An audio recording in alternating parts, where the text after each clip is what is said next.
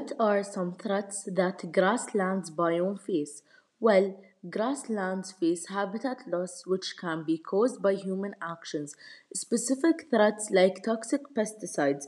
Toxic pesticides used in agricultural croplands can be deadly for the variety of the plants.